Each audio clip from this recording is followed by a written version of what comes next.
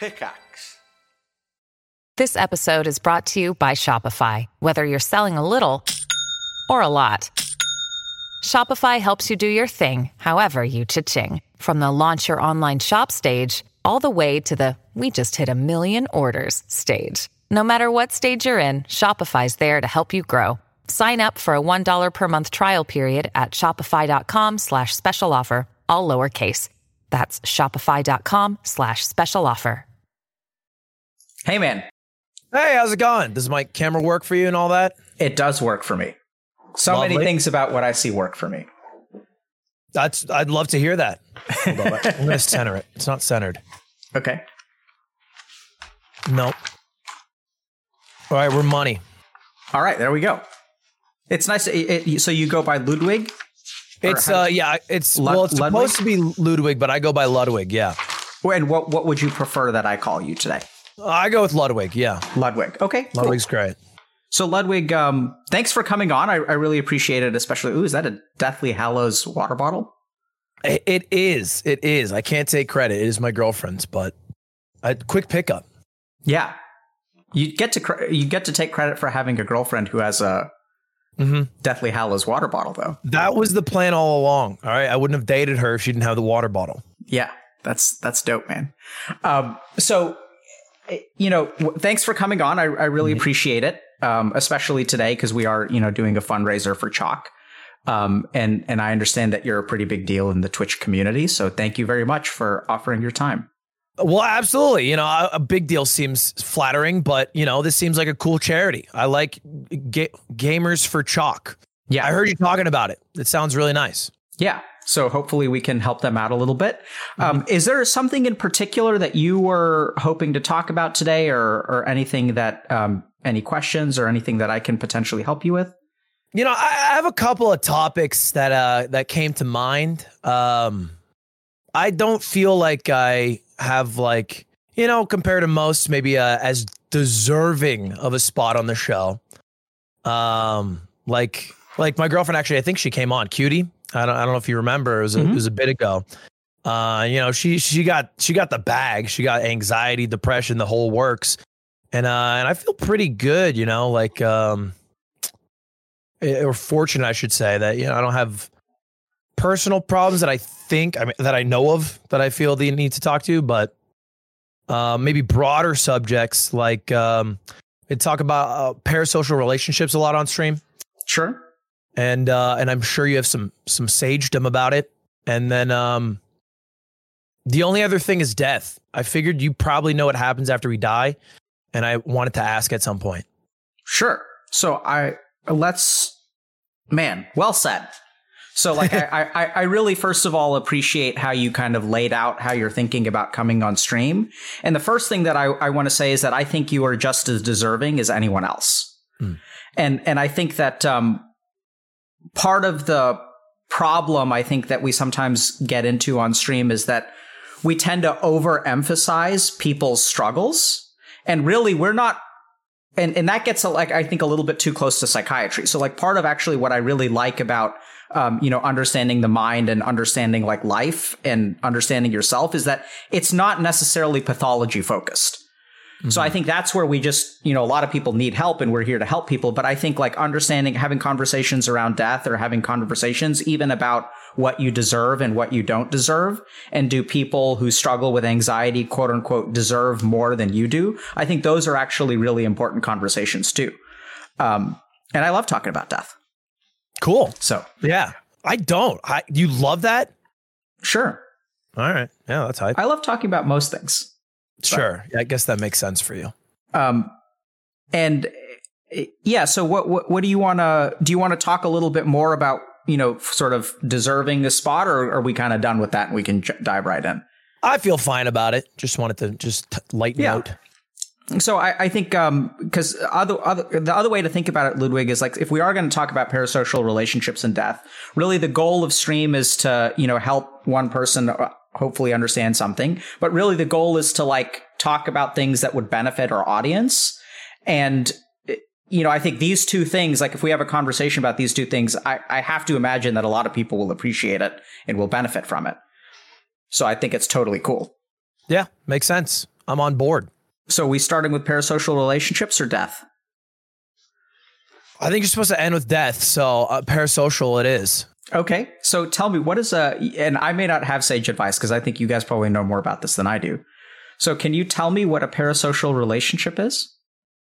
Okay. Yeah. So, basically it is, a one-way relationship with someone. And I think that's the gist of it. But the way I understand it is basically people who form relationships with me, they're streamer, even though I can't give anything back personally.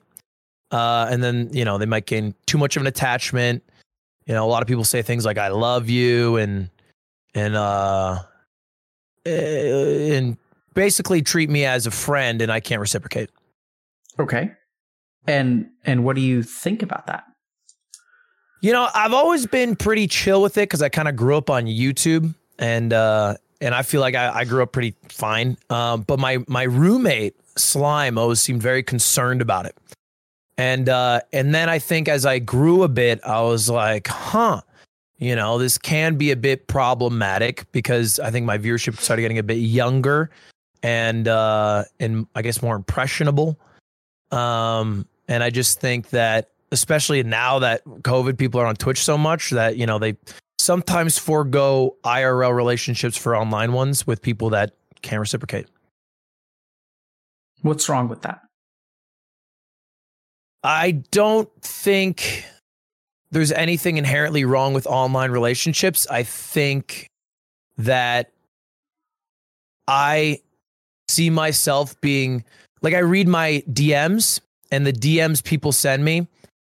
It feels like I don't know if I want to say crossing a line, but I'm not the guy for the job a lot of the time. And they're using me as the guy for the job, and I can't fulfill the role. What's the job? Help me understand. Like, hey, this is going on. Do you have any advice? I don't know what to do for my major. Any basically piece of advice, or just try to talk to someone who will listen. Even like you would with a friend, they might with me. And I can't answer of them all because there's a lot. Sure, and, of course. And I have in the past a bit, but then it gets weird too because I don't, I'm not particularly involved in the person's life, so I don't know the whole thing. So sure. So basically that, yeah, if that makes sense. How do you think that these why do they DM you for advice about what they should major in? How do you understand that? I don't know. I don't particularly know why I'm the first. Maybe I've thought about this a bit because people do it for advice. They'll also do it for maybe just money straight up, or they do it just for like they'll ask you for money. Yeah. Or just simple pleasantries or terms of endearment. And I think it's maybe a mixture of a shot in the dark, and maybe it's just easier to say it to me first. If that makes sense. Yeah, help me understand that. Say it to you first. If you were going to be if I was broke, imagine I'm broke as hell and you're my good friend. And I've come to you before and I don't want to be like, yo, Dr. K, can you just slap me 1,000?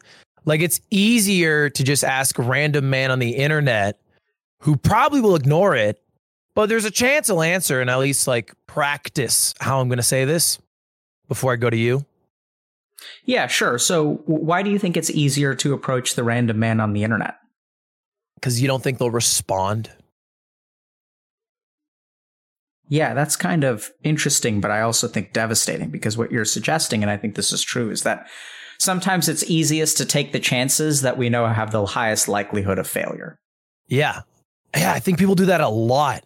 They do that a lot. People who send me emails with a resume being like, can I be an editor? And I feel like it's the absolute minimum you could do, but still doing something. Yeah. And you also mentioned early on something about I love you.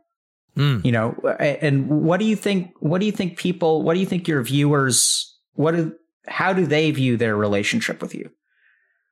Well, that's what I'm concerned about. I would hope it is like, like YouTube was for me as a kid, or like any show is, I guess, like a little form of entertainment you can hop online to and maybe pull some character traits for me that you like and get some laughs. But that's kind of the extent of it. Is that what YouTube was for you? Entertainment? It was entertainment and some like life lessons. Yeah, I would say it was both of those things. But I wouldn't say it was like, a source of friendship or camaraderie or anything. So I'm hearing you kind of, if I were to infer, I'd say that you didn't really form parasocial relationships with the YouTubers that you watched. I like to think I didn't. I could be wrong, but I imagine I didn't. Did you ever tell a YouTuber that you love them? I don't think so. It's also just weirder in a YouTube comment. Sure. Did you ever tell a YouTuber, did you ask them for a job? No, I did send a YouTuber my YouTube videos asking for advice. Oh shit! And they sorry. What? No, oh my God! You got $1,000 donation. Yeah, by anonymous, and $500 from Chewbacca. Sorry, we'll get to donations in a second. I don't want to disturb. You cut me off for a rack. That's fair. No, thank you guys very much for supporting Chalk. Yes. Good job. 11K. Here we come. Anyway, you were saying that you never asked them for a job, but you maybe did ask for advice? I might have asked for a job, when you're 16. I definitely have asked for jobs in a lazy fashion before, 100%. But I do vividly remember asking for advice on a YouTube video I made when I was 16 from like a larger YouTuber. And he actually replied, which was hype. He said, kind of funny jokes, but shit quality setup. That's what he said? Yeah. In reply. What was your question? I don't understand. No, it was like, do you have any advice on like my YouTube videos? Because I sent him a video I had made. Oh, like, I see. What are your thoughts on this video? And that's what he said. How did that make you feel when he responded? It, I think, didn't matter because I had already quit at that point, but I thought it was cool that he replied for sure. What was cool about that? That he took the time for a young 16-year-old boy. Yeah, so we're going to point something out, Ludwig. Mm-hmm. What did you just do? Thanked the anonymous donator in conjunction with you and brought up a story about eating my diction. Yeah, so like you just changed your voice a little bit. Uh-huh. Right? Yeah. And you kind of made a joke out of it. You're like, yeah, it was was nice for a 16-year-old boy. Oh my God. You're roasting me live on Twitch.tv. Well, I can stop if it makes No, you're so good. You're so good. No. I did do that. Yeah. How do you understand why you did that? How I made the voice? You make it more spicy? No. I mean, but why did you make the voice in that moment? A little flair. Yeah, but why flair at that point? I completely agree it's flair. You're cracking a joke. You're making it a little bit funny. Well, why then?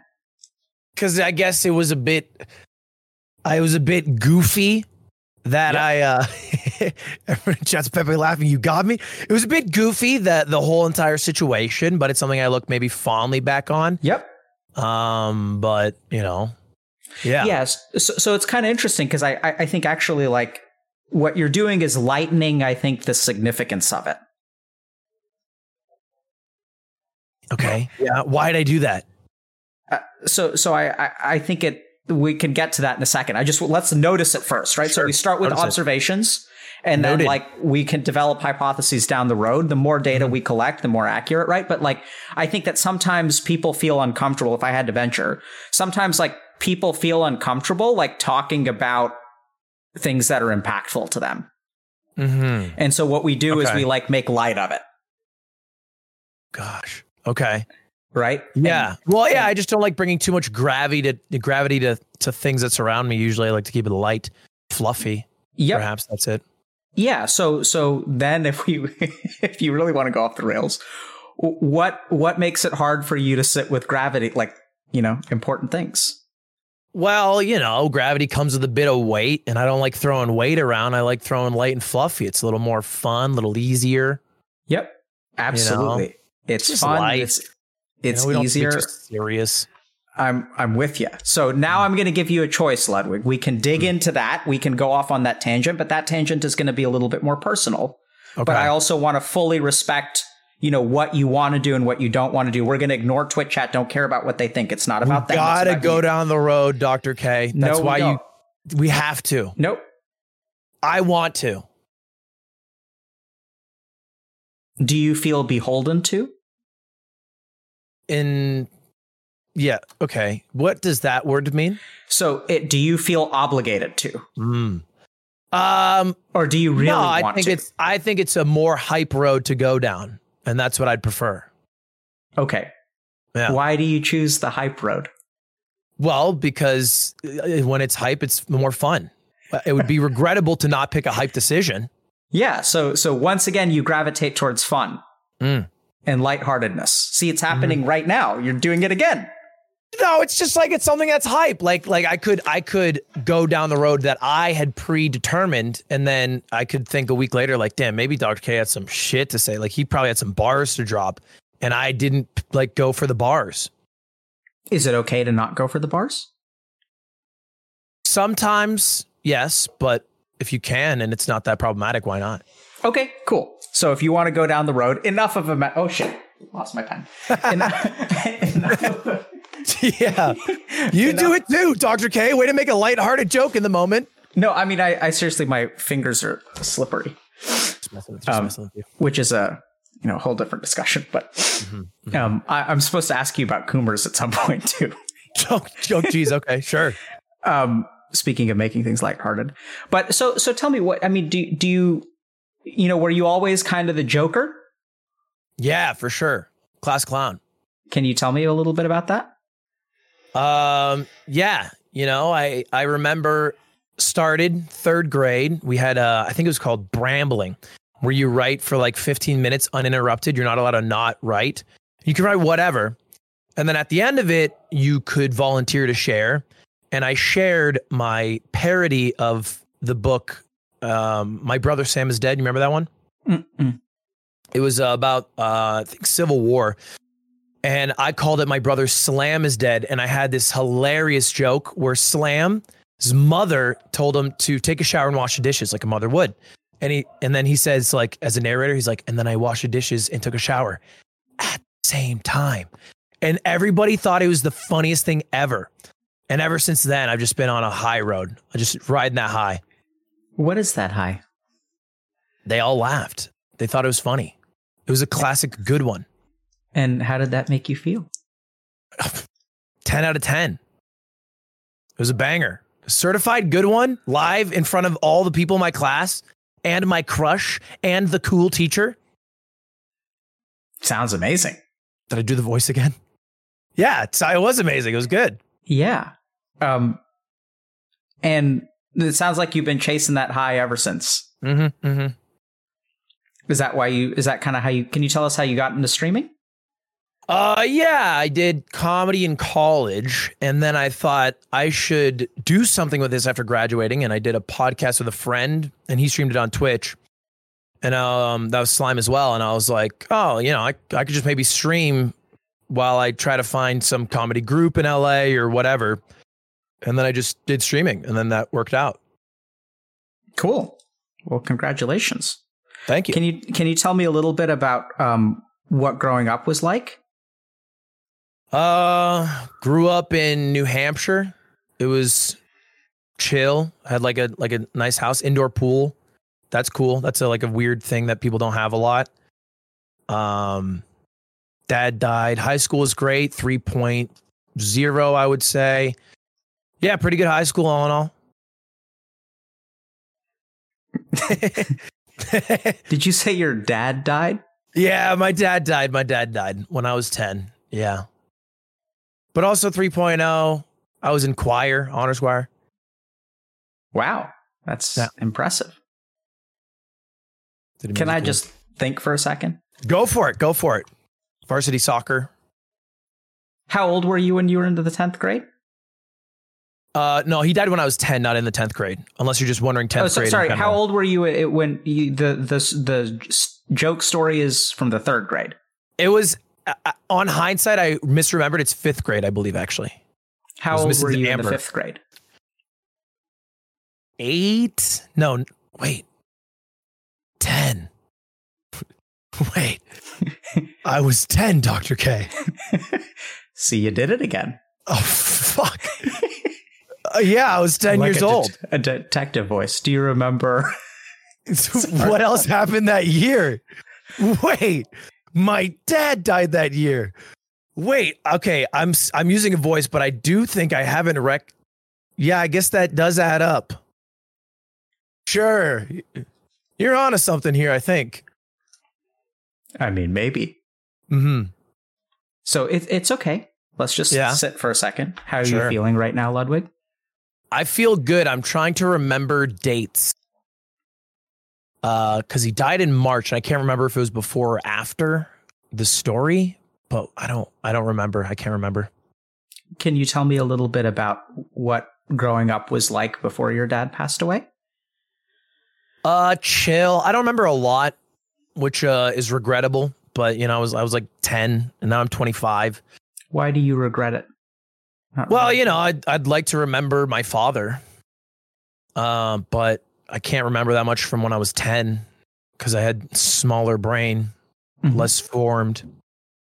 But it was good. I remember we went on a lot of vacations to Europe where the family lives. So we'd see family a lot. School was pretty bomb. Played a bunch of video games. What'd you play? I was the renowned worst gamer in my friend group, but I played a lot of Smash and Pokemon Snap and Kingdom Hearts. Wow, cool.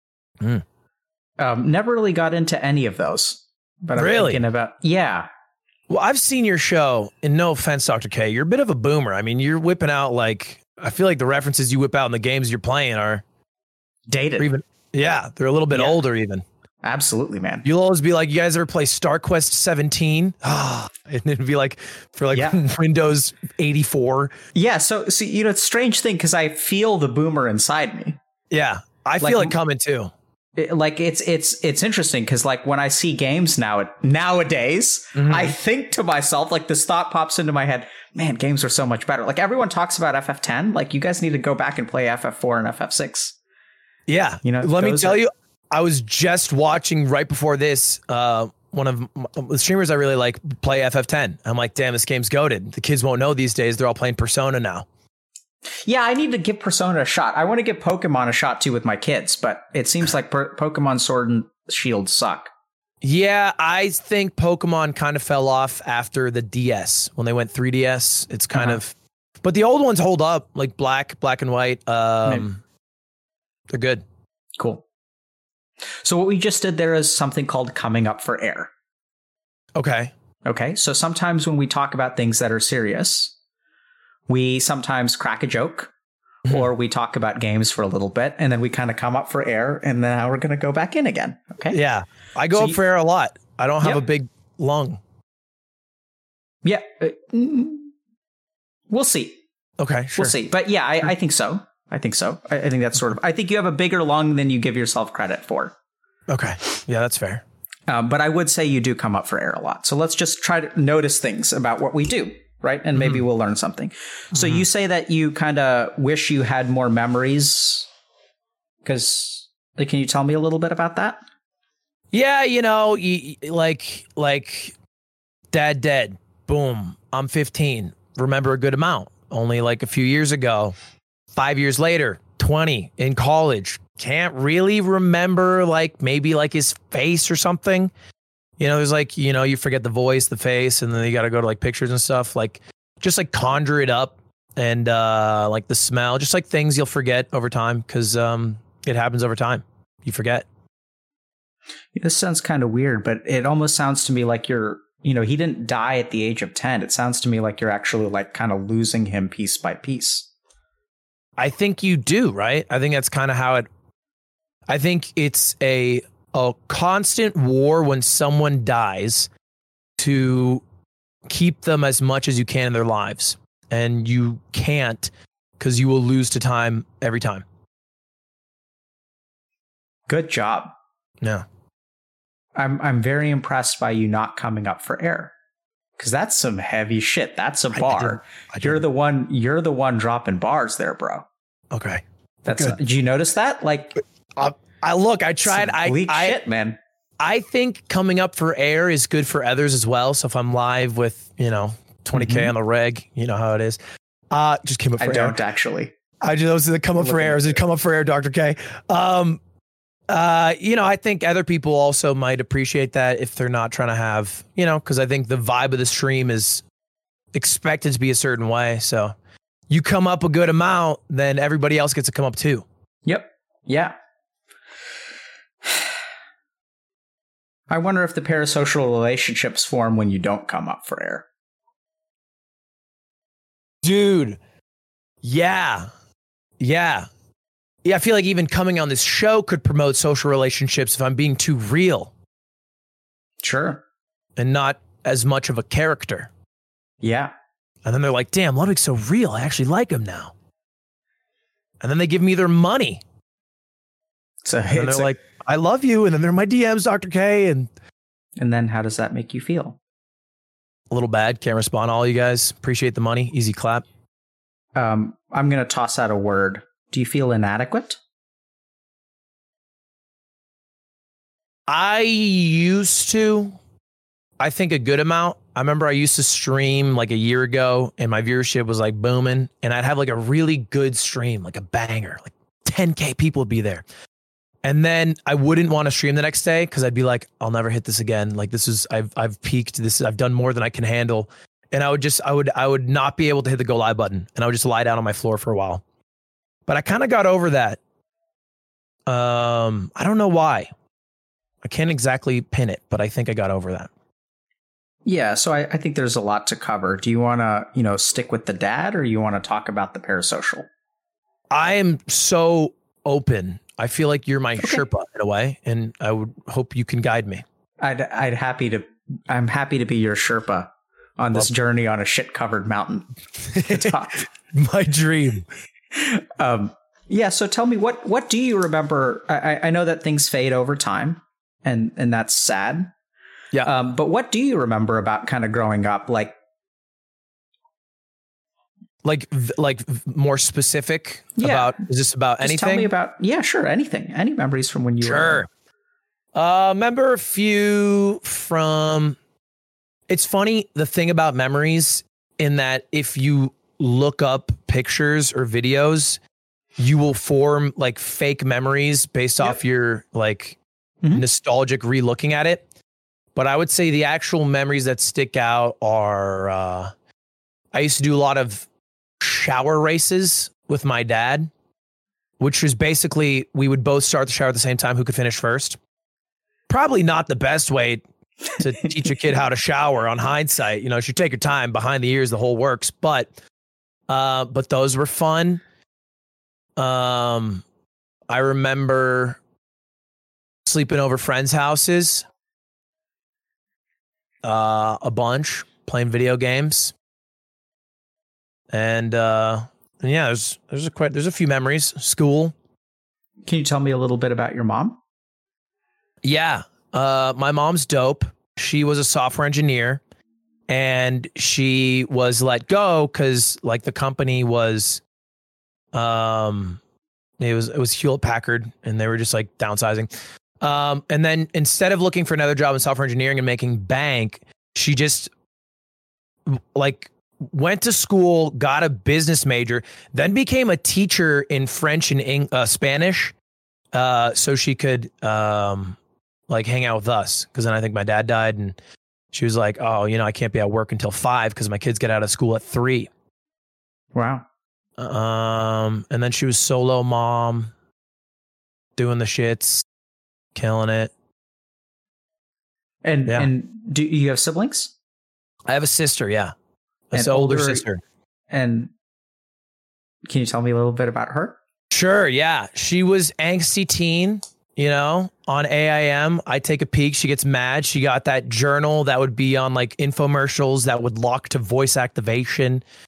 A bit of a klepto, a bit of a trouble child, great heart. Got in a bunch of fights with my mom. And yeah, that was my sister. Are you guys close now? We're pretty close. Yeah. We both live in LA. We see each other occasionally. We text a good amount, I think. Okay, cool. I'd say we have a good relationship now. Tell me, can you tell me about your dad, or is that hard? Yeah, no, I can tell you. He was a cool dad. Like, not allowed to watch TV after school because my mom would get mad, but the dad would be like, because he worked from home, he was like, run it.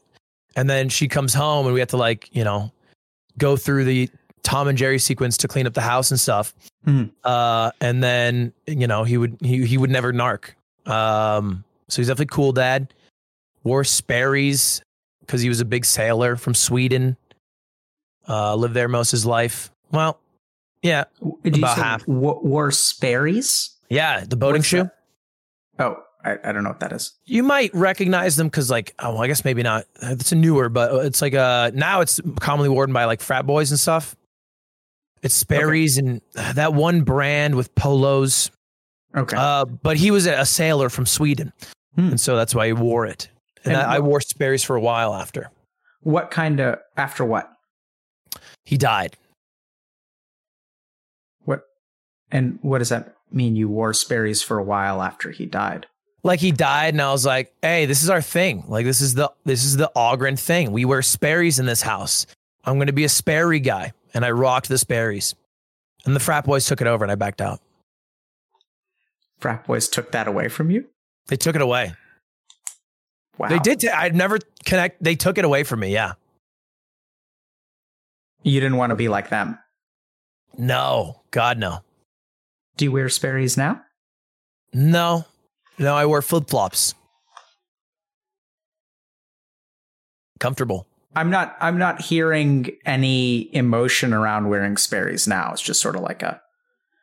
Yeah, I think I have made very deliberate decisions to move on from certain things that felt like I was attached to for no reason. Like I had like his whole wardrobe and I threw out a bunch of stuff and moved on from the Sperry's, and like I had a belt that was his that I wore a bunch, and I've whittled it down to I wear his ring and I have his watch, but I'm not wearing the watch right now.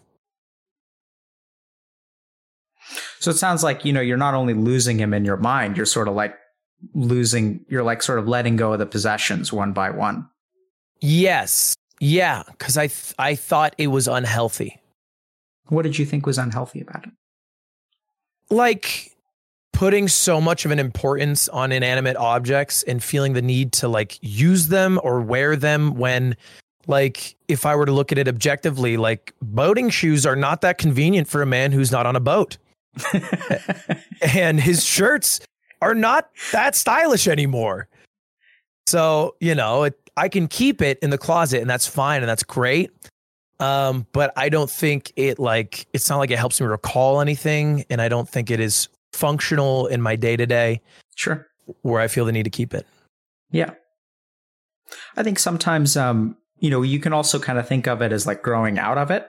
Like, I think there are times where, you may have needed those things for a particular reason and maybe you just don't anymore.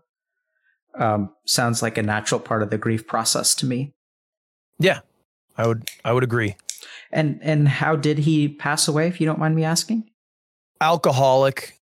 And I forget, my mom told me like a couple years ago, but the nitty gritty is probably not that fun to talk about because it's like something, but basically it comes down to he was an alcoholic, fucked up his insides, was refusing to go to the hospital, coughed up blood for a bit, and then just died.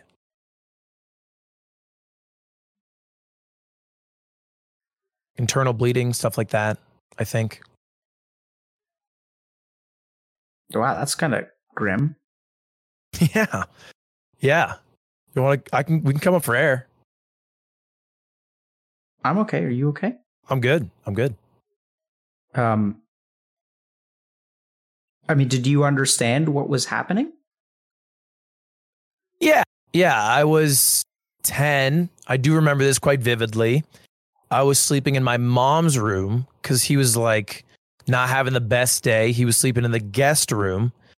And at some point during the evening, my sister went to the neighbors because she was just like a bit like stressed out. Like she gets really stressed. And then he went into the bathroom, and then my mom got up, and I think he started throwing up blood. She called the cops. They came. I went to the neighbors, and they came back the next day, and it was bad news. Do you remember anything about what you thought was happening or how you felt at the time? I was pretty scared when I was in my mom's room, and then I went to the neighbors, and I just kind of slept and chilled and just tried to like wait. And then they came back, and I kind of got it. Frame one cried. I think things had died for me before, so I kind of knew what death was. I'm sorry. I always what? I didn't like animals have died. I think. Okay. Oh, was my thing cut out? Are we good? No. Okay. I just understood. I thought you said things have died for you before. Yeah, like I think I understood the concept of death. I think we had a family cat die, and so I think I had understood. My mom had explained it to me because one time I asked her, I said, "How many lives do we get after playing like Mario 64?" And she's like, "Oh, like one." And I was like, "Damn, that sucks." And she was like, "Yeah." So I kind of knew going in that you get the game over Bowser screen on your first go. So when she was like, "He's dead," I was like, "Oh, that sucks." You know, should have got 100 coins. Kind of stupid of him, but just a quick come up. Yeah, I know. It's okay. If I don't come up with you, it's because I'm trying to stay down, and if I come up with you, then we'll be up for a little while. I just can't farm too many Sages. I have a quota. Yep. That's why we come up for air. The ultimate way to come up for air is a dick joke. That's yeah. To tie a dick joke into my dad's death would be phenomenal. Yeah. I'll come up with one. Rigor mortis. Who knows? There it is right there. Look at how easy it is. Look at how buoyant your mind is. Classic good ones. Yeah. That's what you got to come up with.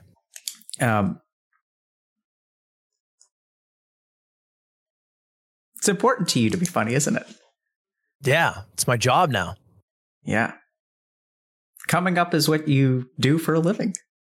Yeah, I would agree. You're very good at it. You're very funny. I think weaving serious topics, well, I guess we'll phrase it coming up, is I think good because it allows you to talk about more serious things with people who might not want to because it usually sucks. Yep.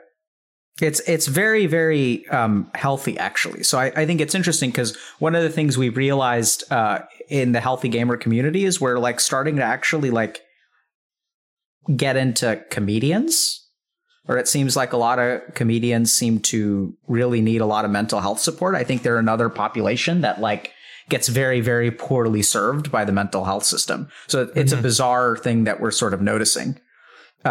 And I think that there's a lot of truth in comedy, right? Comedy helps us sit with very, very scary things more easily.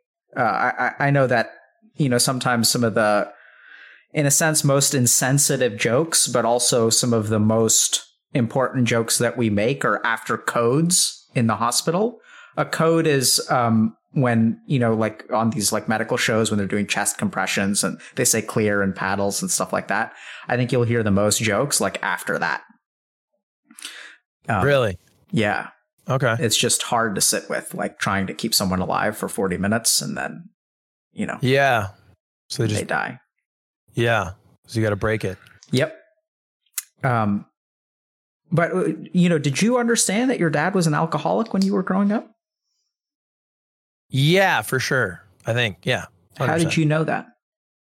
He got arrested for a DUI. We lived very close to the liquor store, maybe a mile away. And I think he bought a 6 to 12 pack, whatever, cracked one. And then they pulled him over in our driveway, actually.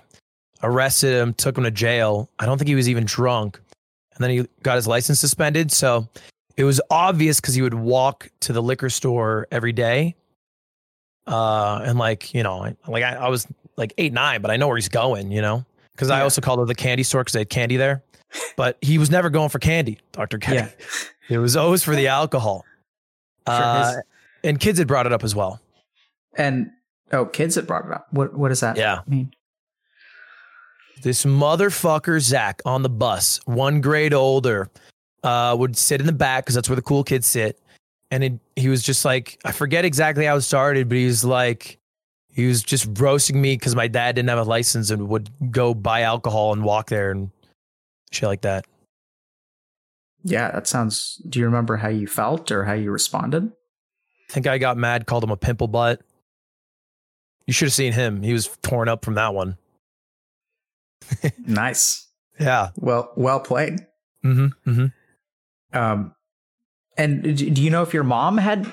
did your mom and dad ever talk about his drinking? Yeah, I mean, they definitely had some fights about it. She definitely wanted him to not drink because she was like, you're going to die if you keep drinking. And he had periods where he would stop because of that. But then, you know, he's addicted. So he would eventually relapse, and he didn't really like professional help because I think he thought it was like maybe admitting a problem too much or whatever. So, and he just thought he had control over it. And I don't think he really did. Now, Ludwig, I would say that, you know, sometimes kids in your situation end up being very, very like angry with their dad. Mm-hmm. But what I'm hearing from you is that it's super matter of fact. Yeah, I don't think addiction's his fault. I think that was like passed to him. Yeah. Do you blame him? No, not really. I think he could have gone to the hospital and he would have probably had a few more years, but no, I think he did good as a dad. I feel he did a good job for 10 years. Could have done it longer, admittedly, but the 10 were good. So, you know. Who are you to complain? I can't complain. I got a good 10 in. Mm-hmm.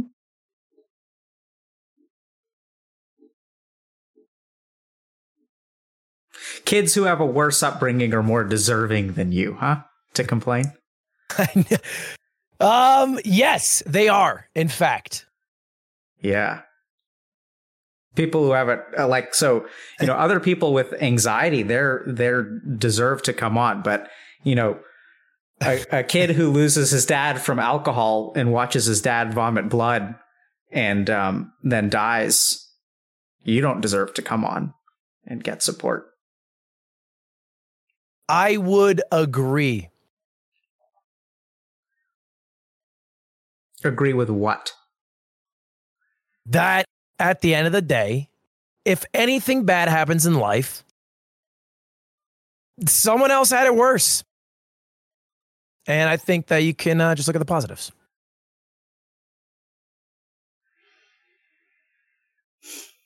I'm going to have to sit with that for a second.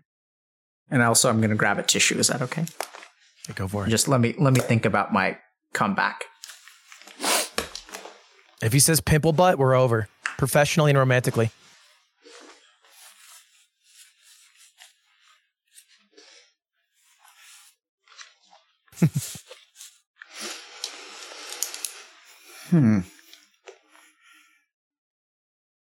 Full disclosure, I came up for air when you were gone. Oh, you did? Yeah, just full disclosure. What did I miss? It's less funny if I tell you. If you go back and watch it, you might have a laugh. Okay.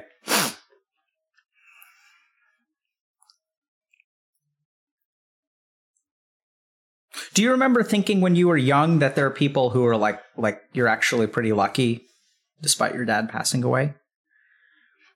That I was? Yeah, I mean that you were lucky to have him around as long as you did and stuff like that. Yeah, for sure. So, I mean, yeah. I was just going to say, I think in general, I had a good upbringing.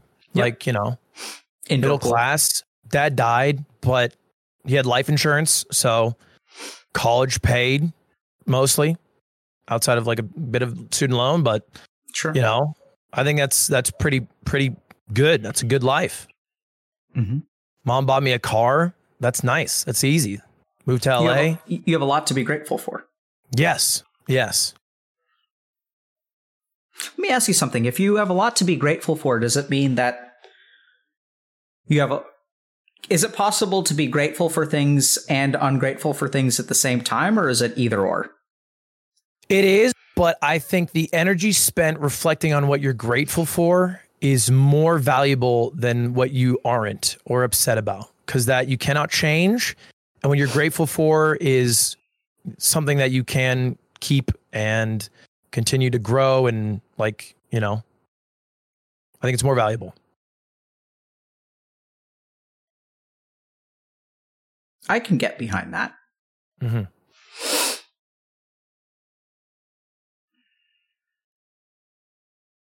At the same time, I disagree. Look, I can be 15 mauled that, my Jonah had a dad until he was 17 and then my dad died at 10. Or I can be like, damn, I got this sweet car because my mom is nice. That's Pog. And I think that it's a better headspace to be in the second world. I agree with that. So there's one thing that I would switch in your words. Okay, sure. You can be mauled at whoever that is at 15 Okay. because they have a dad, or you can be grateful for the car. And this is where I would say replace the or with an and. But why be mauled? Because you're only mauled at life, which you have no control over. Getting mad at something I have no control over seems like a fruitless endeavor.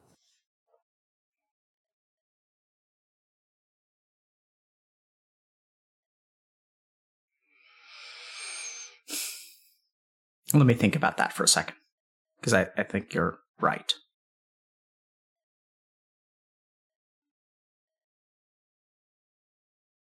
What do you have control over? Current life, relationships, and how do you have control over your relationship? What do you have control over in your relationship? How I act in them. Mm-hmm. And I would say that's the biggest one. Yeah, how I act in relationships, how I show appreciation, everything. Acting. Perfect. Right? So what do you have control over in your stream? Everything, really. If it even starts. You have control over your viewership? In a way, I would say, yeah. How so? I can choose what I do, which will influence it. I think everything I do will impact that. Okay. Hold on, though. So what I'm hearing is that in your relationship, you have control over your actions in the relationship. Mm-hmm. You don't have control over Cutie's responses, right? That is true, yeah. In streaming, you don't really have control over your viewership, but you have control over what you do. I think the comparison of because I get it, I don't have control over other people's responses. I would say two things. One, you can kind of predict based off of previous encounters what might be a positive response. And I think that is even more viable in streaming where data is everywhere. And I can very quickly understand, hey, this will do great. So let's be a little bit precise. I have control over flushing the toilet, but I don't have control over whether the poop goes down. Yeah, but it's gone down almost every time. Sure, but let's be precise. Okay, sure. Yes. What I have control over is whether the toilet gets flushed. That is true. Right? I always thought I made the poop go down, but you're right. I only just flick the nozzle. Yep. And so I'd ask you to kind of revisit this idea of okay, so, what do you have control over? You can't change it. You can't change anything anyway. I think if I thought that way, I would not be a big streamer, though. Because if I thought I had that little control, I would never have tried streaming, because I would thought, I can't get people to come on my stream. Yeah, so this is the really challenging thing, Ludwig, is I think you're doing great. I don't think you're someone who has all these problems or things like that. I don't mean to make a mountain out of a molehill. At the same time, I think that there are still like areas that all human beings can grow. And I think the real challenge here is that what I think would help you move forward in life, which, by the way, I think it's just, I don't know if I had asked you to start with death, do you think it's just weird? Like the themes are just like in your face from today, right? So first of all, you toss out this comment about how you're not deserving to be here. It's also kind of like, I think you could ask 1,000 people on the street, you're grateful for everything that you had in life, which is awesome. But like, I think if you polled 1,000 people and they're like, this kid had his dad die from alcoholism at the age of 10 and he saw him vomiting up blood, like, and he's grateful. Like, is that, feels a little bit weird to me. I mean, if you boil it down, sure. Yeah. Right. So you didn't even add in the Pog car. Sure. And a car makes it okay. Wow. Like it was a Pog car. I mean, must have been, right? To outweigh losing your dad at the age of 10. Jetta, they do it right in Germany, I'll tell you. Yeah. So I think what you're doing is healthy, right? So I think you're right that like most people learn that dwelling on the past and like getting hung up on things that I can't change is not like productive or healthy and doesn't make me happy. I'm with you. We can talk to or have talked to on stream. I've certainly talked to with people, not even patients, just people who get caught up in the past and it's not healthy. So I'm with you there. But I think that like the challenge is that when we think about, growth, there's the low hanging fruit and then there's the high hanging fruit. Okay. And I think where we are is all the low hanging fruit has been taken care of. Like you've survived, you've thrived, you've grown. It sounds like you're in a healthy relationship. Sounds like you appreciate your mom. Sounds like, I haven't asked you if you drink and stuff, but I don't think we need to, but, I'm guessing that you don't and that it isn't a problem for you, even though genetically you may be predisposed. And I do a classy once a week. You do a what? A classy once a week. What's a classy? Like a classy once a week drink. What does that mean? Like, just like a classy one. It's not like early and often. I'll just do like once a week, just have my classy drinks and then move on with the rest of my week. Okay. And yeah, so I mean, like I was saying, I derailed you, my bad. It's all good, man.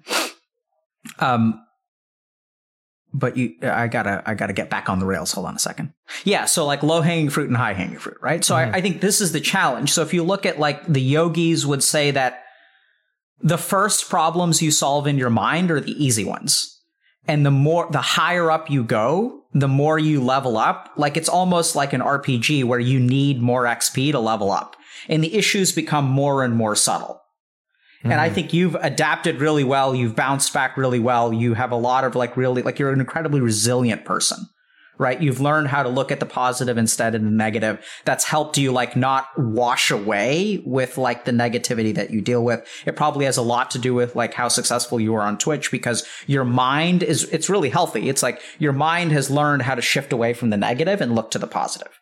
The challenge is that looking at the positive instead of the negative doesn't actually make the negative go away. Yeah. And this is where, if you really, I think there's this like, and I think we'll get to this because you already said we're going to talk about death today. So, and I mean, I wonder if that has anything to do with, oh God, whether it's one life and then game over or you can collect coins and, I wonder if there's some part of you that's like curious about like, where is your dad now? Yeah. Yeah, probably. I think he thought he was very agnostic. He was like, it'll be nothingness type of guy. I don't know. Sucks for him if that's the case. Why is that bad? It doesn't seem very fun.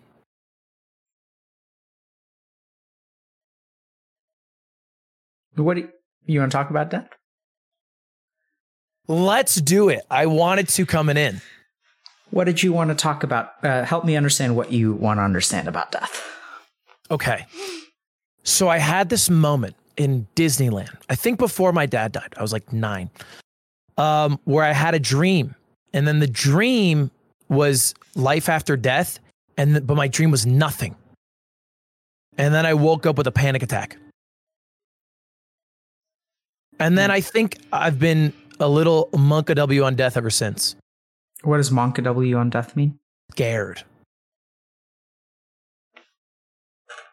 What are you afraid of when it comes to death? If I'm right, then life is so much better. Than death? Yeah, and death is so much longer than life. Okay.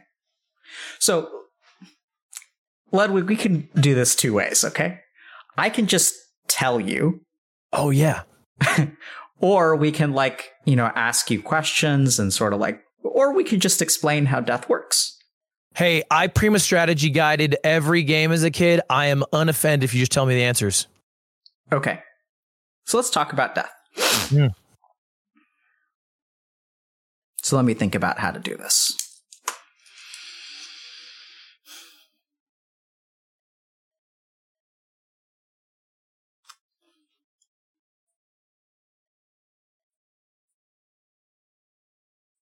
Where do you start?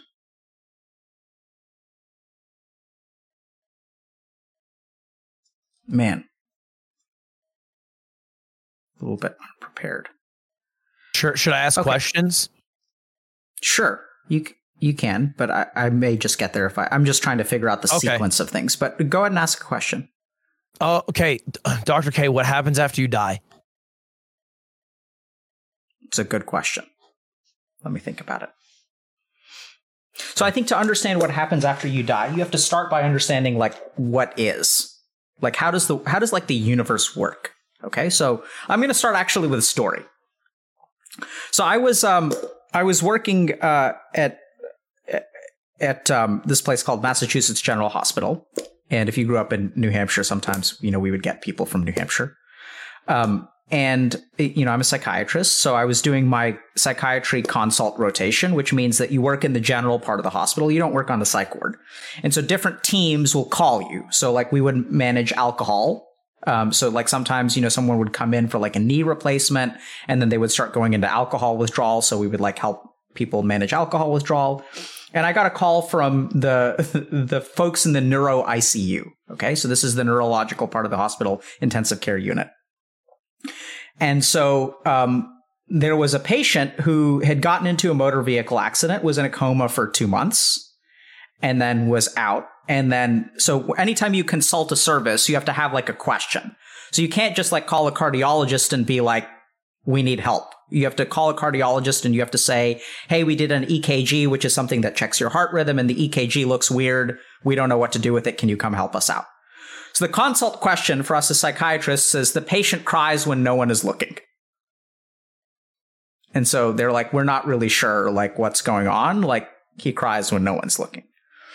And so I'm all right, cool. So we get a lot of weird questions because a lot of people don't have the vocabulary to understand what, how to frame things for psychiatrists. So I was okay, cool. So I go and I talk to the guy, and, I asked the team, I'm what's going on? What's his prognosis? And they're oh, he's going to need to do probably 3 months of physical therapy. He'll make a full recovery. His family is thrilled. They come in every day. He's got 2 young boys. They're all super happy. They were super worried for a while. He seems to be happy that he's with them. Okay, what's going on with his job? And they're I don't know, because we don't ask those kinds of questions. I'm okay, so maybe he's upset about, something.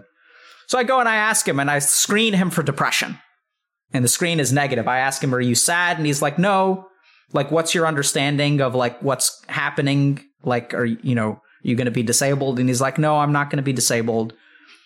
how are things with your wife? Things are great. She's super happy. They were worried for a while. I'm glad I'm going to be okay. Glad she's going to be, everything's going to be okay. So like no divorce or anything like that.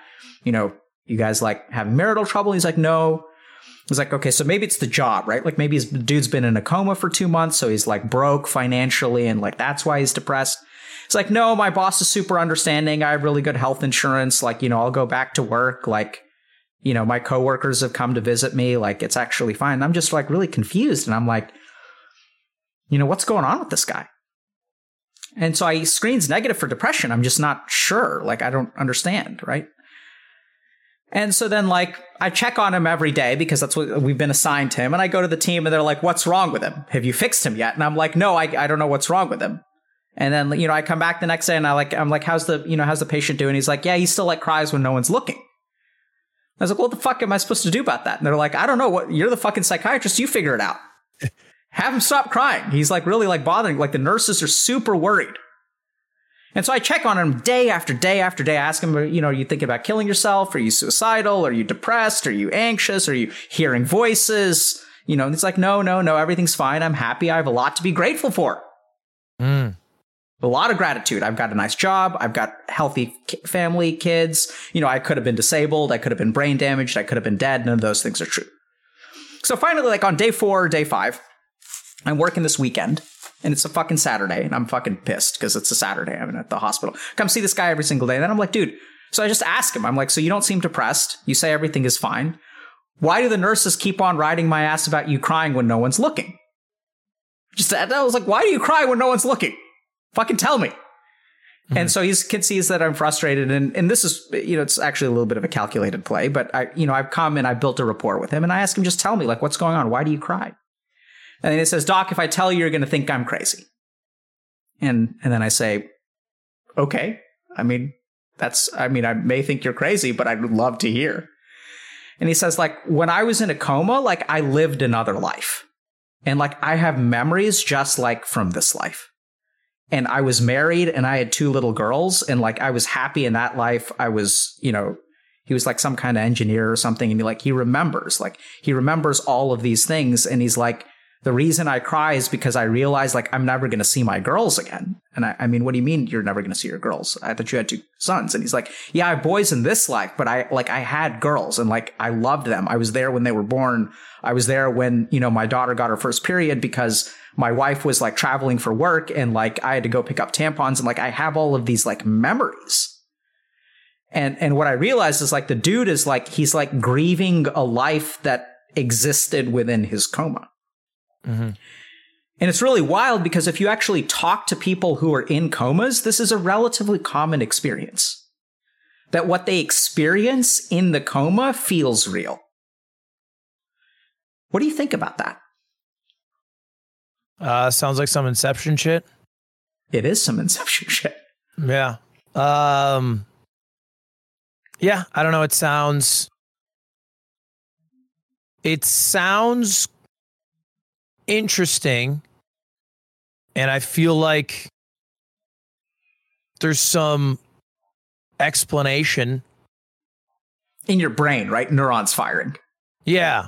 Yeah. There's some nerdy scientists who can use words to explain that, yep. But yeah, so that's where, it's interesting because science, so, when we look at scientific evidence, there's no evidence of any kind of thing in the afterlife or anything like that, right? Yeah. So you've got like religions who believe in heaven and hell and whatnot. But the really interesting thing, like the method that I kind of prescribe to is a couple of things. First is that you have to understand the nature of like experience, mind, consciousness, and existence. And what I mean by that is like, how do you know, Ludwig, that you were alive? Because I am. Okay. So how do you know that you are? Because I interact with the human world in I feel like a way that is tangible and vivid enough that it can't be fabricated. Okay, hold on a second. So let's get into tangible and vivid. Mm-hmm. What about the world is tangible? And what about the world is vivid? What do you mean by those words? Well, like everything, like I can pick up a cup and crush it, How do you know that the cup is real? Because it feels real. Okay. It looks real. Yep. Okay. So if we think about it, yep. So if we really think about it, what you're saying is that you're using your sense organs to collect data from the outside world. Yeah. But ultimately, it is your feeling of those things that determines existence. Yes. Right? So this is kind of interesting because, like, let's say I'm going to, ask you, I hope this is a safe question. Do you love Cutie? Yeah. How do you know? Feel good when. So it's feelings, right? So like this is really important to understand. So there's a barrier between the outside world and the inner world. And all of our understanding of what happens in the outside world is actually through the inner world. It is your experience of things that is the foundation of what you understand to be real. Okay. Right. And this is where Descartes sort of said cogito ergo sum. I think, therefore I am. Yeah. And what Descartes sort of noticed is that, like, even if I'm hallucinating, there has to be something that is experiencing. Just yawn, bro. It's cool. Just there has to be something that is still being tricked. Right. Even in a hallucination, even if the outside world is real, there has to be something that is observing the hallucination. So something has to exist. Yeah. And the yogis determined the same thing. And what they realized is that actually, like, if you look at dreams and reality, there's actually no difference between a dream and reality. Because in the dream, it feels just as real as reality does. Okay. Right? So then yeah. What about, like, the laws? Like, I feel like science makes everything make sense. Like it's real, if that makes sense. Like there are laws and rules and a system, and everything falls in line quite well. And we can predict the Mars will be here because it does that.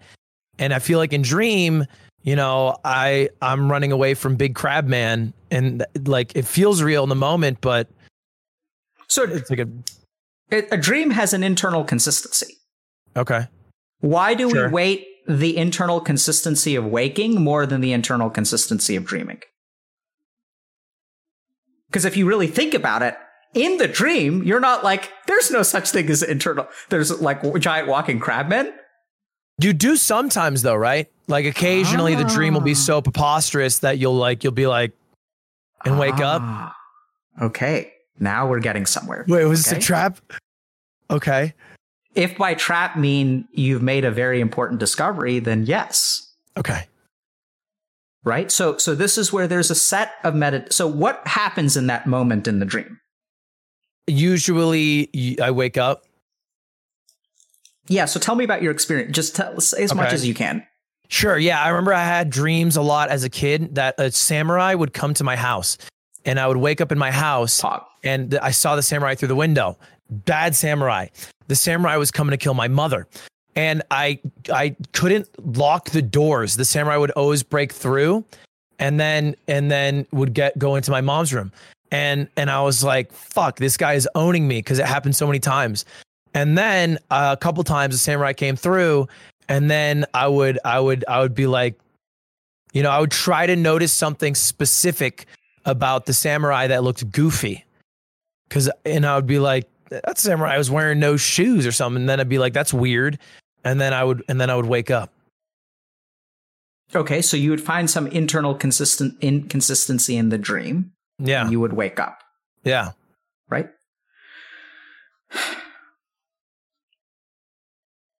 Let me think about how to. So this is, I'll just sort of try to toss something. I'm going to toss out a hypothesis. Okay. So the first thing to understand is that, like, the experience of things in the dream is just as real as the experience of things in reality. Yes. The fear that you feel in a dream is just as real. If you wet your pants in a dream, it feels the same. So the interesting thing, though, is I thought I peed myself today. I can't remember my dream, but I woke up and I was like, I fucking peed myself. And there was no pee on me, so I was good. Yeah. Yeah. And then similarly, like if we think about it, like if you went to bed with heartburn in reality, in the dream, the heartburn disappears. Mm-hmm. Right. So like there are conditions from reality that disappear in dreams, and there are conditions in dreams that disappear from reality. Yeah. And we tend to weight reality, but really we're not weighting reality. We're just weighting wherever our mind is at the moment as real. Yeah. Okay. So then the question becomes, how do you do this thing of snapping out of it? And what the yogis sort of realize is that there is actually something that is outside of your mind. So this is where like the next step is that they realize that the observer and the object of observation can never be the same. So when you look at your face in a mirror, what are you looking at? Are you looking at yourself? Yes.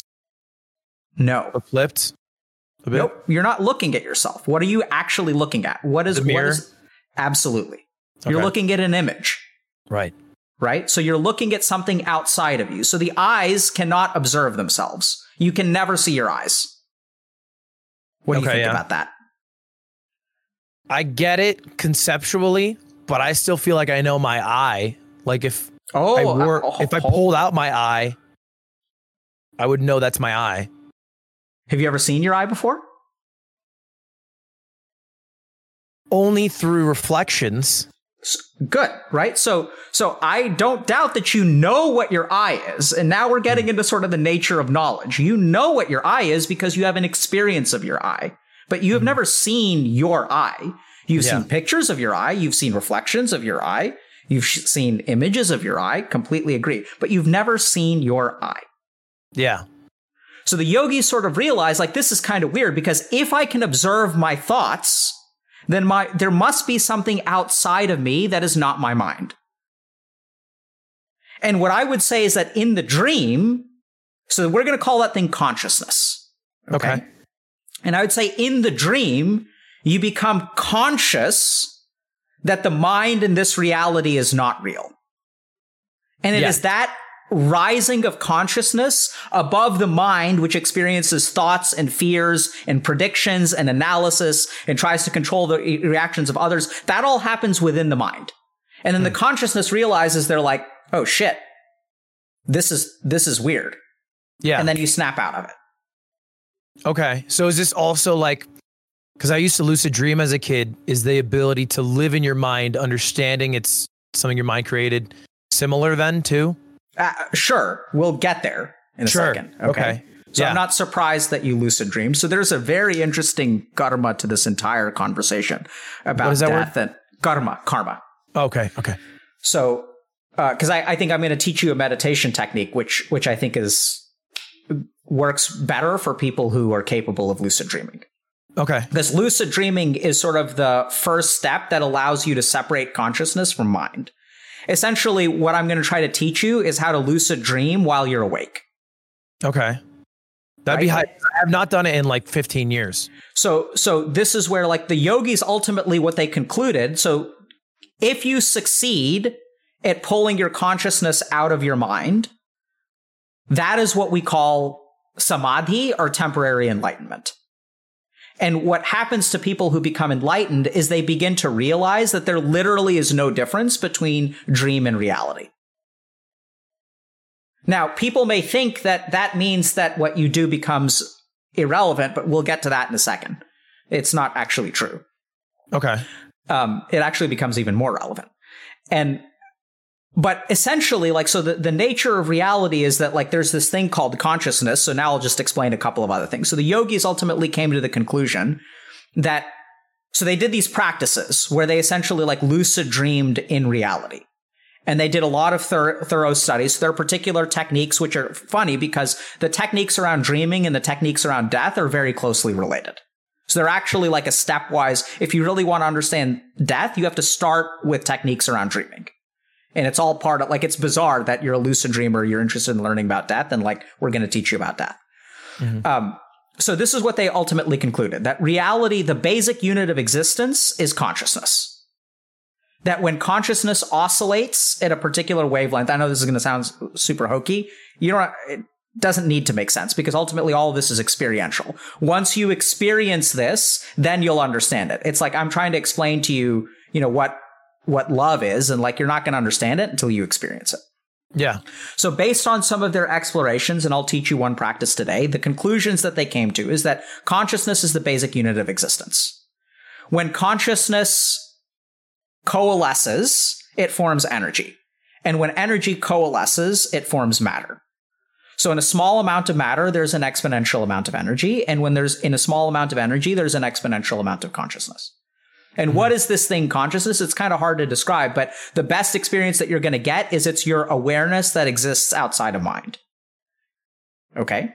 Yeah. So then we sort of start to get to death, and it's like, so what is death? So death is sort of the annihilation of body and mind, but the yogis actually claim that the consciousness still persists. Like, so matter and energy cannot be destroyed, right? Like nothing in this world can truly be destroyed.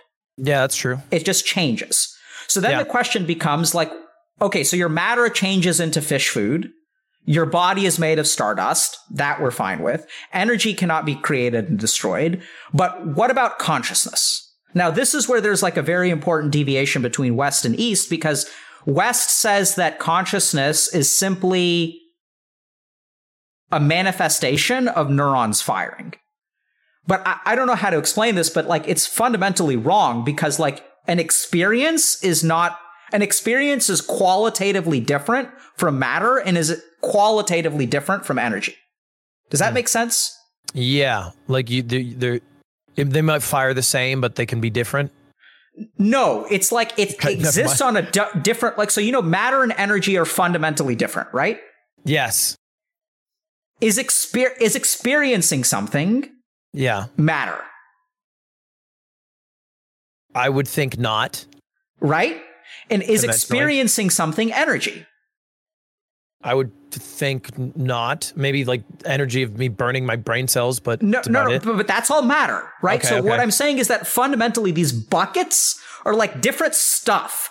The stuff of experience, sure, there's a neurological correlate. Like I don't doubt that, right? So for example, when I drink this water, I have taste buds on my tongue that will detect certain chemicals. Those chemicals will route to my gustatory cortex, and my gustatory cortex will sort of route to my gustatory association cortex and will tell me this water is good. Yeah. But even though that neurological pathway happens, it doesn't capture the actual experience of water. Yeah. Okay, so you can study the neuroscience of fear as much as you want to. It's not going to teach you what feeling afraid is like. Yeah. Okay, so the yogis sort of concluded that like there are these three buckets. Experience is its own bucket. And this is where things get really interesting because still in a dream, you experience. So they actually concluded that dreams and reality are actually like no different. And so when we talk about enlightenment, one of the things that people say is you sort of like wake up. And that's when you become enlightened. And that may sound like super mystical, but we actually do this shit all the time. Where like you kind of talk about getting caught up in stuff, right? So you say that you used to feel inadequate. You would lie down on the floor and your mind would be telling you all sorts of things. And then I think at some point you woke up and you stopped doing that. And you're more at peace because you kind of just woke up. And if someone were to ask you, Ludwig, how do I stop caring about my viewers? And you'd be like, I don't know. And they're like, how did you do it? And you were like, I laid down for a while. The thoughts were in my head. I tortured myself. And then it just kind of stopped one day. And then they go and they lay down and they're like, I'm being tortured. Ludwig, how do I stop? And you're like, I don't know. It just kind of happened. That is an example of you becoming more conscious. Okay. You're less trapped within your mind. It's just like you snap out of the dream and then you awake to reality. You snap out of that mental pattern. You're like, I really can't do anything about it. I'm just going to make the fucking content that I want to. I'm just going to control whatever I can, which is myself. It's like, does that make sense? You become more conscious. It's also like we call this like taking a step back, right? Where sometimes you get so tangled up in something and then you learn how to take a step back. And if we think about what you did in the dream, you took a step back from the dream and it shattered the dream. And so what the yogis say is that this is something that can be learned. It is a skill. The process of learning to take a step back makes you more conscious, results in more peace and tranquility, results in more control over your mind, and moves you one step towards something that they call divinity, which is like the ultimate realization that it's like taking the complete step back. Yeah. With me? You can only do that. You can just do that whenever, is like this complete step back? Sort of, yeah. Or arguably, you've already done it. You just don't realize it. I have one hole that I want to talk about real quick. Yeah. Shoot Old people are my hole. Why are old people your hole? Because we get like dumber. And when you're older, your brain starts to, I feel like, deteriorate a bit. And it can be because of, whatever malady you've gone through. But, like the older you get, like when you're like 95, sometimes your brain starts to get a little less sharp. But wouldn't the conscious only get stronger? Why would the consciousness get stronger?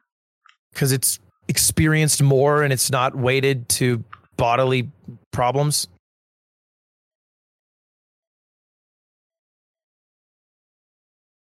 Let me think about that. So you're saying that since there is a brain that decays and older people appear to be less conscious the more their brain decays, wouldn't that imply that consciousness is born of the brain? Yes. Yes. You are correct. Bro, the yogi should have brought me in. What now? So that's where I don't know whether consciousness... the short answer is that's something I actually don't know. So the only way to really understand that, I think it's actually still holds up, but really the true way to understand that is to have a mental decay and see if you can preserve a sense of consciousness. Yeah, because I guess we only know that based off how we perceive them to act, but maybe their brain is chilling. Yep. So you just may be aware, and this happens sometimes, right? Where like you're observing your mind going wild. Like you'll see this a lot in people who have panic attacks, where they recognize that their mind is going crazy, and there's a part of them that's like, holy shit, my mind is wild. I can't control it at all. It happens sometimes if I take an edible. So you can still, but then the question is, someone on the outside, even though your awareness of your mind and your consciousness may be intact, someone on the outside would say you're impaired. It's not that they outwardly say it, but I'm like, that's what the perception would be. Yes. Right. So like, and I think, so then the question becomes, does your quality of, so actually you can do this experiment. So this is where ultimately, Ludwig, like, it's not going to be logic that pokes a hole in this. The only way you can ever poke a hole in this is to experience something, come to me, and then you're not going to poke a hole. You're going to tell me you were wrong, because then you will have an experience of it. So this is what I would say. First of all, understand the quality of consciousness, and then see if the quality of consciousness alters through alterations in your neurochemistry. And this is where, like, one of my favorite experiences is meditating while drunk. Because my experience has actually been that the consciousness remains exactly the same. It is simply the mind and the body which change. Yeah. And actually, the more that I think about it, that actually, what your suggestion is, probably actually gives us better evidence for what I'm saying, which is that mind and body are actually fundamentally different from consciousness. I'm following. I've never thought about that, but it is true that I have reflected on how I am acting, which, that's philosophically deep for my brain, I think. So forget about philosophy. This is not about philosophy. This is about experience. Okay. So the question is, like, close your eyes right now. Okay. And notice, yes. Okay, shit. Okay. Notice your thoughts. Uh-huh. And notice that there's a noticing capacity, and then there are thoughts. Sure. Right? And so now, like the next time you take an edible, I'm not saying that you should use drugs, but if you use drugs, yeah, try to see what the difference between those two things is and see what it is that has changed within you. Yes. And this is where what you'll really discover is like this gets like super deep into shit, like the self, right? What is it that's you? You're Ludwig. Mm-hmm. You have facial hair right now. I do. I haven't shaved. And there was a Ludwig that existed before you had facial hair. Is that still Ludwig? Yes. So how do you know who Ludwig is? Because it's not your physical form. If you lost a hand, would you still be Ludwig? I think it's how I interact with the world based off of my previous experiences. Okay, so this is stuff that you should explore. But essentially, what the yogis concluded is that you think about anything that you use to define Ludwig, including your name. And that's not really who you are. Yeah. Because you could say Ludwig is a Twitch streamer. But you were Ludwig before you were a Twitch streamer. You're going to be Ludwig after you were a Twitch streamer. You're going to say Ludwig is single. Like, so if we look at incels, like incels identify with the concept of being incel, and then one day they get a girlfriend. Like, what happens? Are they shattered? So this thing that we call identity, this is a hamkar ego, the I feeling or identity, is all false. And the yogis realize that the only thing that truly exists is this consciousness. That your mind changes, your emotions change, your bodies change, your status in life changes, and therefore all of these things cannot be real. So matter can change, but at the end of the day, there's like a finite amount of matter in the universe. There's a finite amount of energy in the universe, and there's a finite amount of this third thing called consciousness.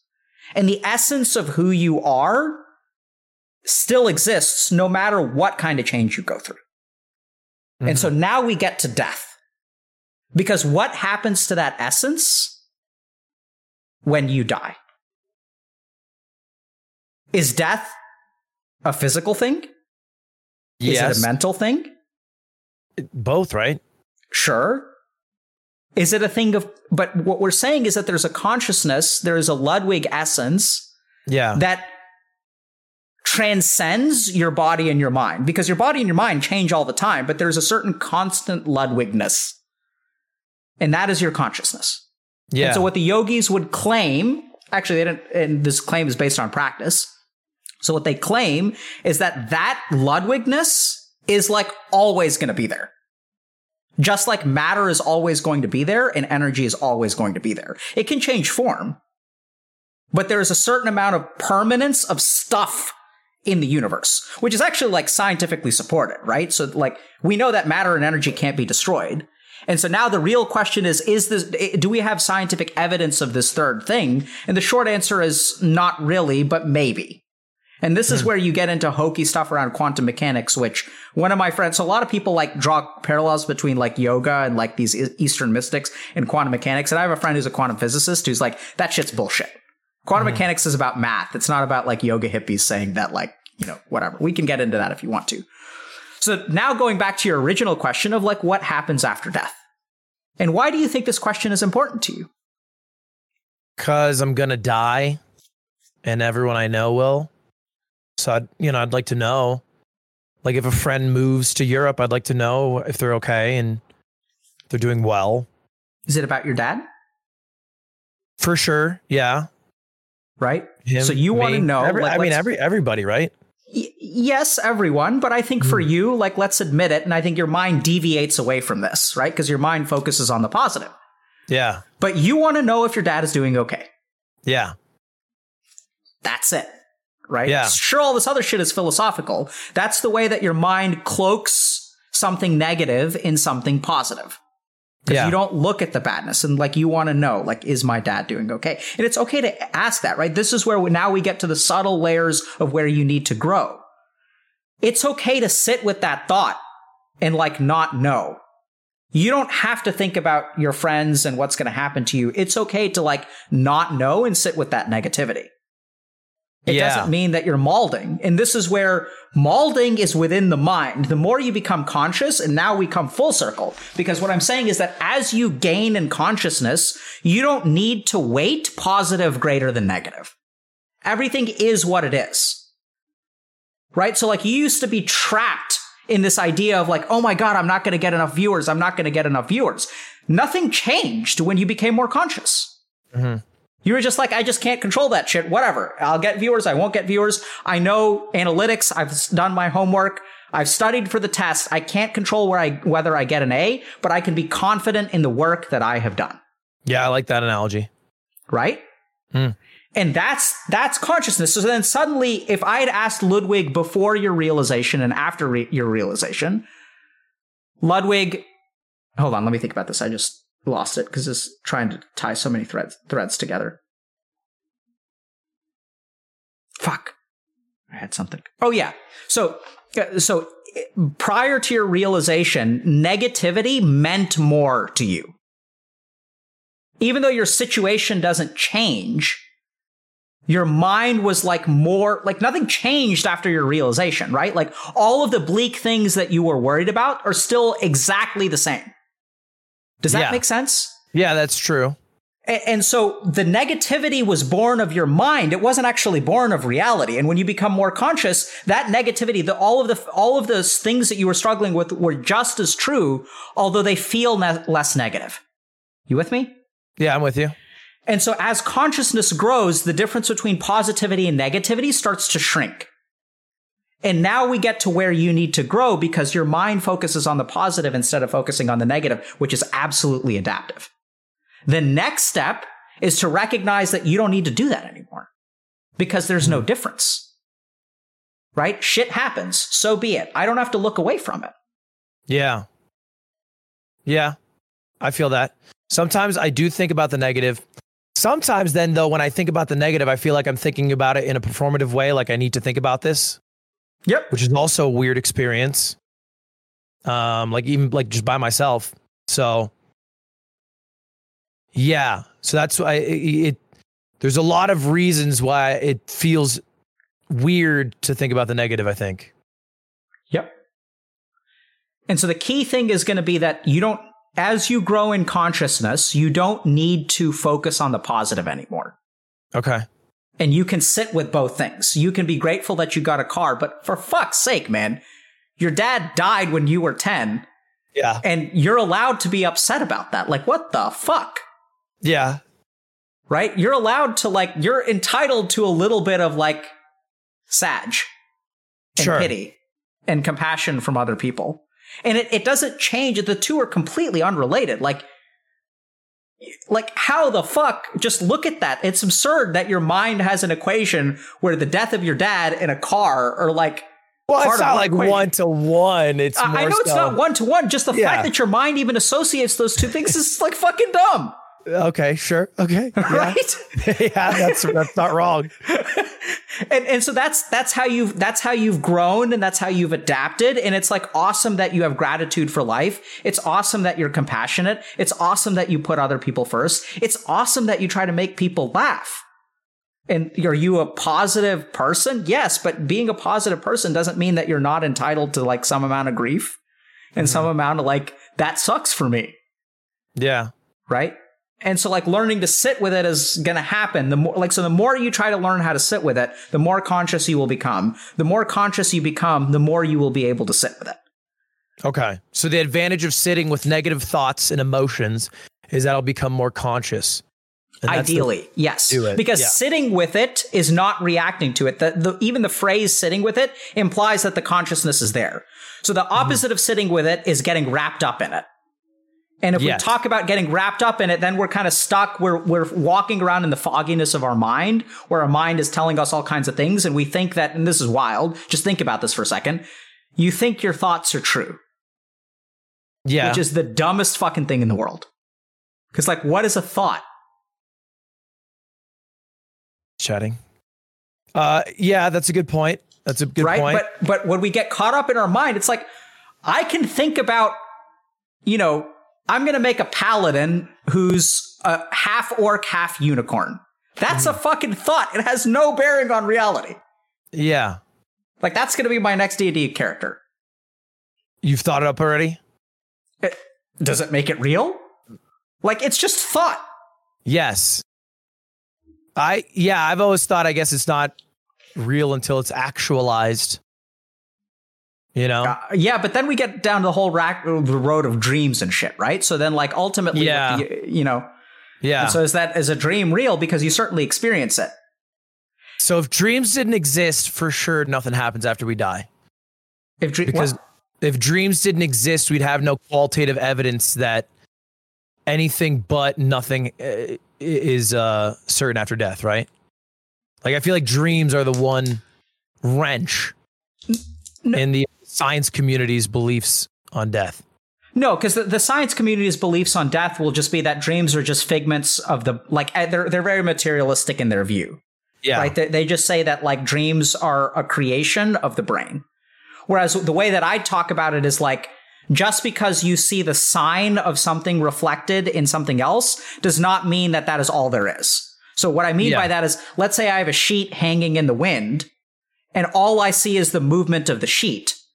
And therefore I conclude that the wind doesn't exist and all that exists is the sheet, because it's all that I observe. It's the only thing that I can see. It's the only thing that I can touch.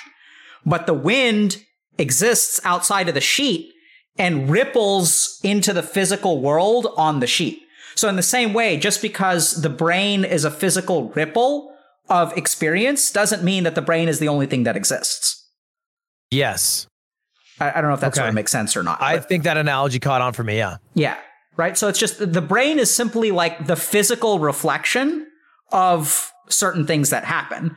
And we're falling into a really tricky trap, because just because we can observe the brain and we can't... Actually, it's not a tricky trap. It's just how science works. We just don't have any direct ways to observe consciousness yet. And so all we can see is the brain, so that's all we think exists. Do you think that's okay, though, that we don't? Sure, I think it's the way that science works, right? Like, so this is... around. Huh? They've been around. Like, no one's done it. You know what I mean? Like, observed it in a... Yeah, so that gets into the problem of the observed and the that the observer and the observed can't be the same thing. Yeah. Right. So this is where the hokey quantum mechanics stuff kind of comes in, because some people believe, like, there's this thought experiment called Schrodinger's cat. Are you familiar with that? Yeah, of course. So, like, the thing with Schrodinger's cat is that reality doesn't actually exist. Reality is just sort of this weird waveform of probabilities. And that matter is, like, coalesces into reality through the act of observation, which is fucking wild, because the yogis for thousands of years have been saying that the most fundamental thing that exists is the act of observation. Yeah. Right? And so this is where the counter argument to that, if you're a physicist, is you can say whatever you want to with real language, but unless there's math to back it up, you don't know what the fuck you're talking about. Which is, fair. Yeah. Has a yogi or anyone ever gone into the wake up mode, enlightenment, and then just never came back to their body? Because I feel like that would be a good observation of it being real. Does that make sense? He has not come back to their body, but then how would you know then if they had gained enlightenment? Because then it was like they self-actualized leaving the body. Like, if I said, hey, I'm a dip now, I'm going to let my brain leave, and then my body never comes back, and I called my own shots. Yeah, so this is, the short answer is yes, lots of people, but I sort of have skepticism over that. So what a lot of people will, so this is where, like, people in religious traditions, Ramakrishna, you can look him up on Wikipedia. Mm-hmm. It's just the first person that guy comes to my mind who sort of did this. And he's like, I'm a peace out now. I'm done. He called a shot. Yeah. And then everyone was around, and then he just never came back. Yep. That's insane. I think it happens a lot. So this is also where I think what happens is religious traditions say that that's what their spiritual master does when they just die. Yeah. Okay. So I'm a skeptic by nature. So sure. Ultimately, Ludwig, so people have called their shots. Absolutely. Ultimately, this is what I'm going to tell you. If you want to understand what happens with death, step number one is, like, just experience it. And I don't mean commit suicide, so I don't think you should commit suicide. But what I mean by that is, like, there are certain meditations that you can do to, like, recall your past lives. Mm-hmm. And so that shit is just, it's hard to describe, but it's just wild. It's like the best thing that I can use. Wonderful. So basically, you have memories of your past, right? Yeah. So like there's some meditation techniques that you can do where you just like have memories of your past, except they're just not this life. Yeah. It's like you remember like this thing that you used to do with your dad where you guys used to do the shower race. Yeah. It's like, you know, you just have a memory where like you and your dad used to like, you know, put horseshoes on a horse. And you're like, oh shit, I was a girl back then. And it's the same quality of memory. And then you're like, whoa, that's fucking weird. I have this whole like pile of memories sitting in my hard drive that I just don't, that now I remember, even though, and it's weird. It like really causes you to question because you've got this whole consistent memory bank, but it's just not from this life. And then how do you reconcile that? Do you call it fantasy? But it feels so consistent and it's so like longitudinal. Mm-hmm. And this is where like I've seen this in fucking weird ways. Okay. So like I had this one patient who had like really bad PTSD, except she had never had a trauma. She went to like a bunch of psychiatrists. And this is weird. Like I'm the first one to say like, I don't know what the fuck to make of this, except it's happened. She went to a lot of psychiatrists and wound up with me because, you know, she was interested in holistic psychiatry, like meditation. Oh my God. So we like did that shit for a while and it wasn't really helping. And then like, I kind of asked her, I was like, you know, so it seems like you've got all the features of PTSD, but like, there's no trauma. Like we dug and dug and dug and dug and dug. Couldn't find any trauma in her life. And it's like, what the fuck? So then one day we were just like kind of talking and I was like, did you get traumatized in a past life? And she was like, yes. And I was like, tell me about that. And then she just started telling me all this shit that didn't happen to her. Mm-hmm. And I shit you not, she got sexually abused by a cult leader in a past life.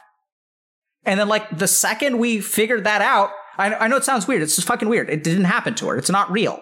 Yeah. But from a clinical perspective, once we did therapy over that trauma, she got better. And as a scientist, I have no idea how to understand that. Yeah. So this is like the best I can come up with is maybe she saw like a movie when she was a kid and she thought it was her and that was traumatic. But that just sounds like a stretch, right? Like, yeah. I mean, people in the get whole situation, I would just mark it off as loony. Yeah, absolutely. She's off her rocker. So she's off her rocker. I'm off her rocker. I sure as hell am not scientific, you know, because that doesn't bear in reality. But as a clinician, like, what do you do when you do therapy for memories that don't exist and a patient gets better? Like, how do you understand that? Like, the clinical result is absolutely real. I don't know. I really don't know. Yeah. And this happens occasionally. You'll get people who like, you know, hypnotize and like, it's like really bad science, like really kind of hokey shit.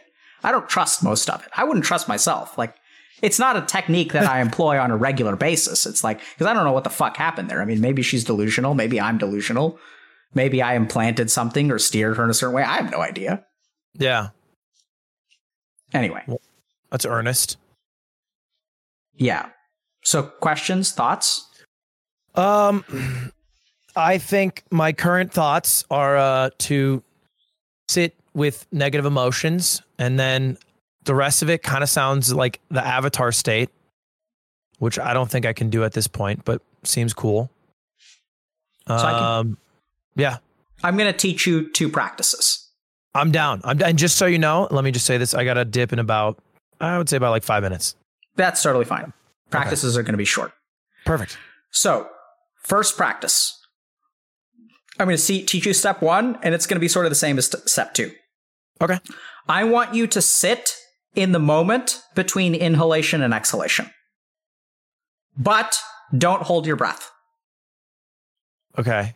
Okay. Now so I'm manually breathing now, though. Yep.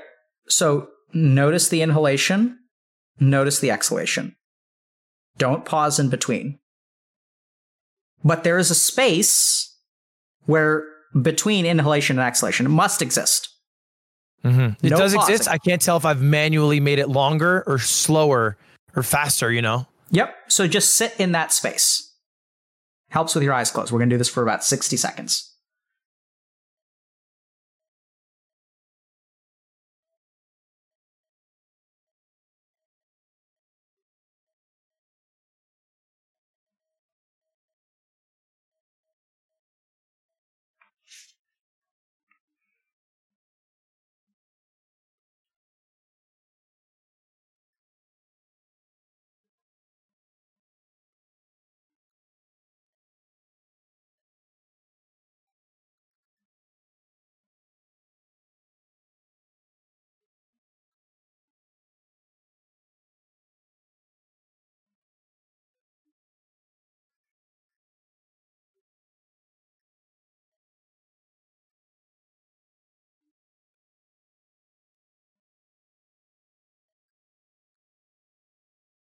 Okay, come back to us. What was that like for you? Breathing out is way easier. Okay. Were you able to even find any inkling of the space between the two? Yeah, I think in a way. I don't know. It felt like a Mario Party minigame. Yep. And I was good. I was thinking it's of the great way to describe it. Yeah, that's how it felt. Okay. Wow, that's the best description of meditation I've ever heard, now that I think about it. So here's the next thing. Okay, so this is going to be practice for the real technique. Okay. Catch the moment of sleep. So there is a moment where you were awake, and then there is a moment that you were asleep. Yeah. Right? Yeah. Sit in the in-between space between wakefulness and sleeping. Okay. And come back out, or just try to sit there? Sit there, baby. Don't be asleep and don't be awake. I catch the moment a lot, actually, because the way I sleep is with my head hanging off the bed, and I have my phone, and I usually have a stream open. And the moment I'll fall to sleep, I'll let go of the phone. And so I'll catch myself in that moment a lot right before I fall asleep, because the phone will fall out of my hands. Stay there. Yeah. Stay there as long as you can. Okay. Okay. And this is where it's interesting, because there's another conversation for another day about your karma and how you were meant for this. Okay. That you are halfway on this road, baby. You're already halfway there. I'm just going to give you a couple of techniques to help you go the rest of the way. If the techniques don't work, you're going to get there the rest of the way on your own. Okay. Okay. And then once you do those for a while, then we'll give you a technique specifically on death. But in that transition period, when your mind, anyway, I won't say anymore, but just do it for a while and then check back with me in a couple months. If we ever meet at TwitchCon or something, I'll teach you something in person. Sounds good. Okay. Sounds lovely. Thanks a lot for coming on, bro. Absolutely. Chat, by the way, hey, Charity for Children, we're at 3.4K. Right. Look, boys, it's very easy. If you got some liquid income, I know it be COVID, but I know you be rich if you on Twitch sometimes. So take just a quick peek at the old bank account for the kids. Bring back the Bush policy. No child left behind today. Wow, Ludwig, you have some great energy about you, bro. Mm-hmm. I'll match all donations for the next hour. By the way, are you going for another hour? Mm-hmm. We're done. You're done? You're done this? You're going to end? Yep. Like, chill for 30. Okay, sure. And I'll match all donations for 30. Okay, cool. We'll do that. Okay. I don't know what I'm going to have to figure out what I'm going to do for 30, but thanks a lot for coming on. Absolutely. Thank you for having me. You don't have to do 30 if you don't want, but appreciate it. It was a good time. It was a good time. Sorry, I feel like I'm cutting it short, but it went. No. 2 hours is exactly what we normally do. So it's perfect. Take care. Perfect. All right. Bye. Goodbye. Thank you. Okay. Chat.